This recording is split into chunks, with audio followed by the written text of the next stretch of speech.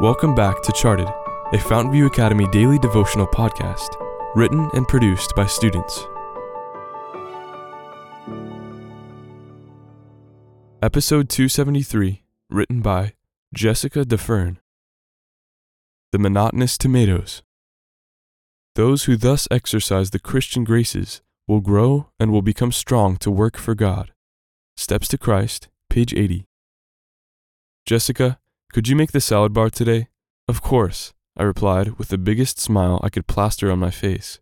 However, cutting vegetables was the last thing I wanted to do. Why do I have to do salad bar? I always do the salad bar. For once, they should get somebody else to do it. We're going to need 2 trays of tomatoes, 1 tray of cucumbers, and 1 tray of... The cook's words derailed from the train of thought in my mind, as I once again immersed myself in my self-pity party. Why do I have to cut tomatoes? I despise cutting tomatoes. It's the most monotonous job. Noisily pushing my chair away from the table, I stomped all the way to the fridge to fetch the box of tomatoes. Snatching a cutting board and a knife, I stalked over to the table, plopped down, and began the monotonous task of reducing the red, round fruits to small chunks.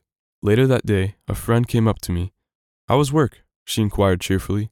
"Horrible," I replied in a huff. "I had to cut tomatoes again." "You know, Jess, some people don't get the opportunity to work. You should be thankful for the work God gives you to do," she advised. That last sentence hit me like a logging truck.